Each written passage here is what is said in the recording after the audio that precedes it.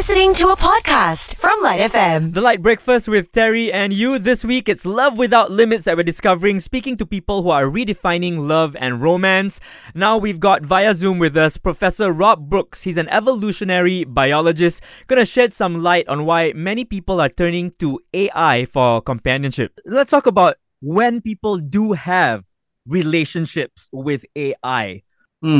Generally speaking, most people can't identify with how a person would be able to do that. So what would most people experience in a relationship with AI that feels like it's the real thing? Or, well, I know the real thing is another is an idea of what the real thing is, right? Why do people turn to, I guess maybe a better way of phrasing it is why do people turn to AI relationships? Well, research that I've done in the accounts that I've heard, people turn for different reasons. One is curiosity. It's, some people love technology and they just want to know more about it. And so they get, into discussing things with their technology and they realize that the technology is amazing.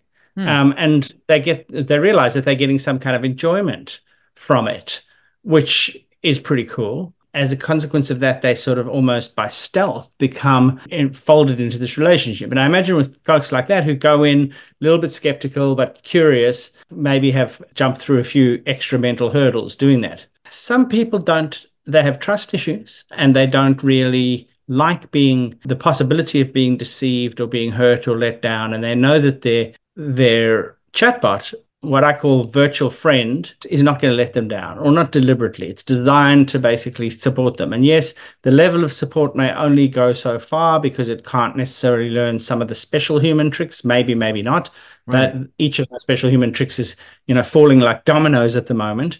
But nonetheless, they feel like this is better than the alternative, which is dealing with real people who I don't trust, have let me down, et cetera, in the past. So that's another possibility. But I don't think you can say that someone who has a relationship with a chatbot is necessarily damaged. It may be that there is some damage there, or it may be that there's some time poor. You might not have the time to have that relationship, but you really crave contact. And so you can chat to them when you're in the car or on the bus or, just before bed. And it's easier than going out and meeting people. And, especially if you don't know people, you're in a new city, so for folks who just don't have the kind of contact that they would like to have for whatever reasons. And then the last possibility is one that's, it's very sad, but it's very true that there are a lot of very, very lonely people out there in the world. So a lot of folks say about these robots, they might be better than nothing, but they're not enough. And I go, what, currently they probably aren't enough. But for some people, they're proving to be good enough. And the reason is that, nothing is sometimes all that some people have. And so that crisis of loneliness, if that is being met by these companies, I mean, not because the companies that make them are necessarily doing it out of the goodness of their heart, but if that is being met by these products, then that's something we should also take seriously, because it could alleviate a massive problem, which is a mental health problem and then a physical health problem with people. Should we worry about that? Is there that slippery slope towards not needing other people, in a sense? Yes and no. I think what I worry about is not so much the question of needing other people. It's that time spent with any technology is time that then is no longer spent with people building relationships, building alliances. Sometimes you actually need allies.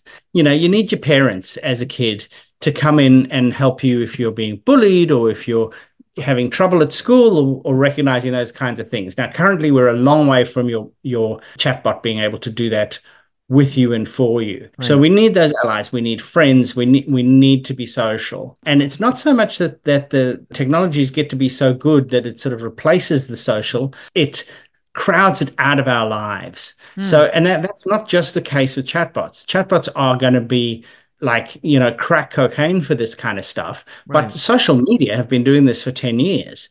And we see the consequences in terms of rising rates of sort of certainly youth mental health issues, mood disorders in particular. There's a fair amount of evidence, and it's not unequivocal, but there's a fair amount of evidence out there that says that youth mental health has worsened as a direct consequence of the rise of social media, particularly instant messaging, but also the sort of visual diet you get from seeing everybody's highlight reel all Right. the time. Yeah. And the fact is that that's so compelling. I don't think it really matters as much what you're seeing and what you're hearing as the time that it takes up. I look at the time that people in my house spend on their phones when they should be studying, when they should be working, when they Mm, should be mm. hanging out with the family and doing family things. And I lament that. And these guys are probably much more aware of it than most. It really crowds it out. Because you've written articles about how more and more people are falling for AI partners, right?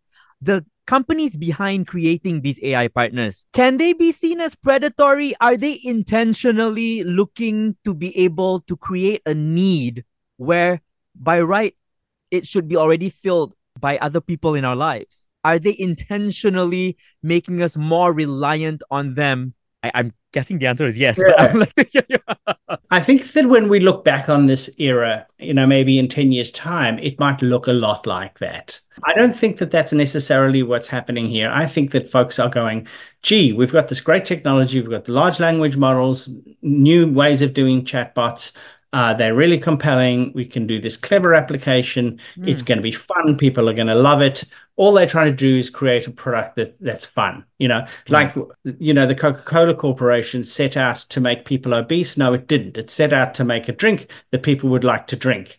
Turns out that the success of that, because it tapped into our need for sugar, fizzy, sparkling kind of things, the success of that partially resulted in an increase in sugar intake. And an increase in sugar intake is associated with this broader obesity crisis. So Mm, you mm, can't necessarily pin it on one corporation or even a whole industry sector, anybody who makes sugary drinks. mm, They haven't set out to cause that problem, but they have gone about exploiting something. mm. And my favorite approach to regulating that kind of thing is to tax it. I think Adam Smith said in the late 18th century Mm, that you should be taxing things like sugar, rum, and tobacco because mm, you don't need them, but they're things that people like to have. So that's what right. we should get our tax revenue from. Mm-hmm. And it's true with soft drinks. If you tax them, you get a decrease in demand. So is there a way to tax social media and chatbots and these kinds of things? I don't know. I don't know how you'd go about it. Yeah, because But can you you brought up kind of price regulation. Yeah, you brought up Yeah. regulation, which is exactly what a lot of people are pushing for. Because it seems like with this type of technology, and actually a lot of different technology that's available right now, it feels like companies are monetizing loneliness. They're Mm, banking on a person who feels alone to be able to then engage in all these various ways that makes a person feel less lonely. And then it doesn't actually solve the loneliness. It just makes the person dependent on all these other things that makes them feel less lonely without not being lonely. yeah. Yeah. No, I agree. It's a very complicated little web that we've spun for ourselves, of which the companies that make the chatbots are only a tiny little part, although they're the obvious target for our irritation. And often they do. They say in their own advertising, this is good for people's mental health. It can be Mm, used for cognitive behavior therapy, this, that, and the next thing. And you go, come on, marketing people. Can you be more cynical?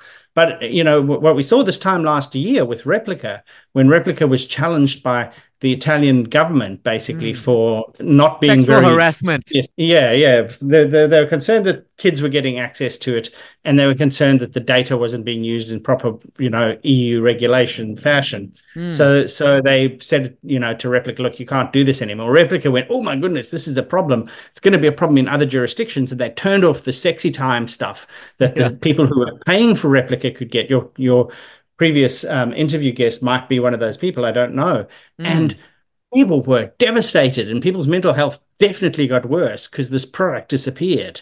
And mm. so there was like, like my partner's died. It's like my wife had a lobotomy. They were very dramatic about it, but it was quite clear that actually these things are good for mental health, not Mm, necessarily that we would prescribe them because you would rather say go down a different pathway. But once you're dependent on them, you're mm. kind of dependent on them for mental well-being.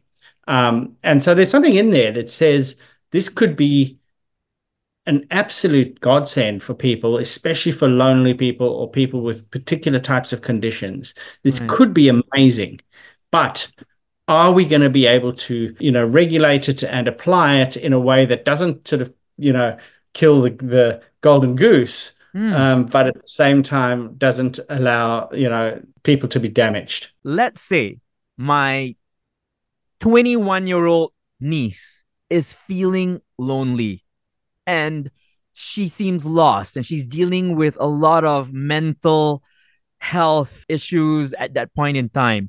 Do I suggest she download Replica as a means to deal with what she's going through?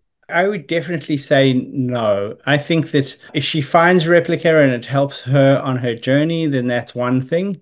Right. But I think that there are well understood, clinically tried methods that are far better than that, as well as good folklore. Like we know people need family around them. People need folks to keep showing up in their lives. Even if the young person who's suffering doesn't seem really receptive to it, they need to know at some level that the people that care for them are there.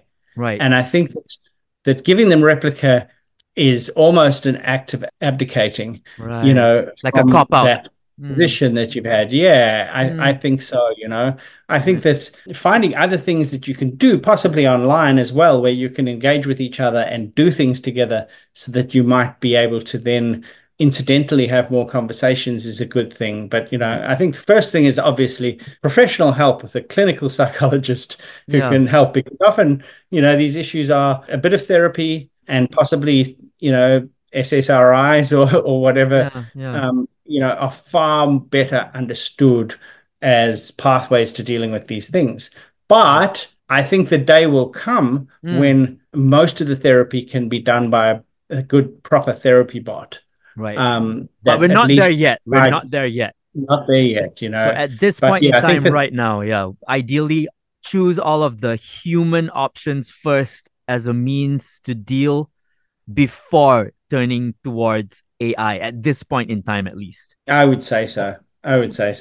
Thank you so much, Professor Rob Brooks, for sharing with us. We really appreciate you. We wish we had more time, actually, because this feels like something that we could speak about for hours and hours and hours about. But that's all we have We'll right now. have to follow up again. Yes, we look forward to. We look forward to being able to follow up on this and discuss it further. Thank you so much again, Professor. Thank you, Terry. You've been listening to a LITE FM podcast on Shock. That's SYOK.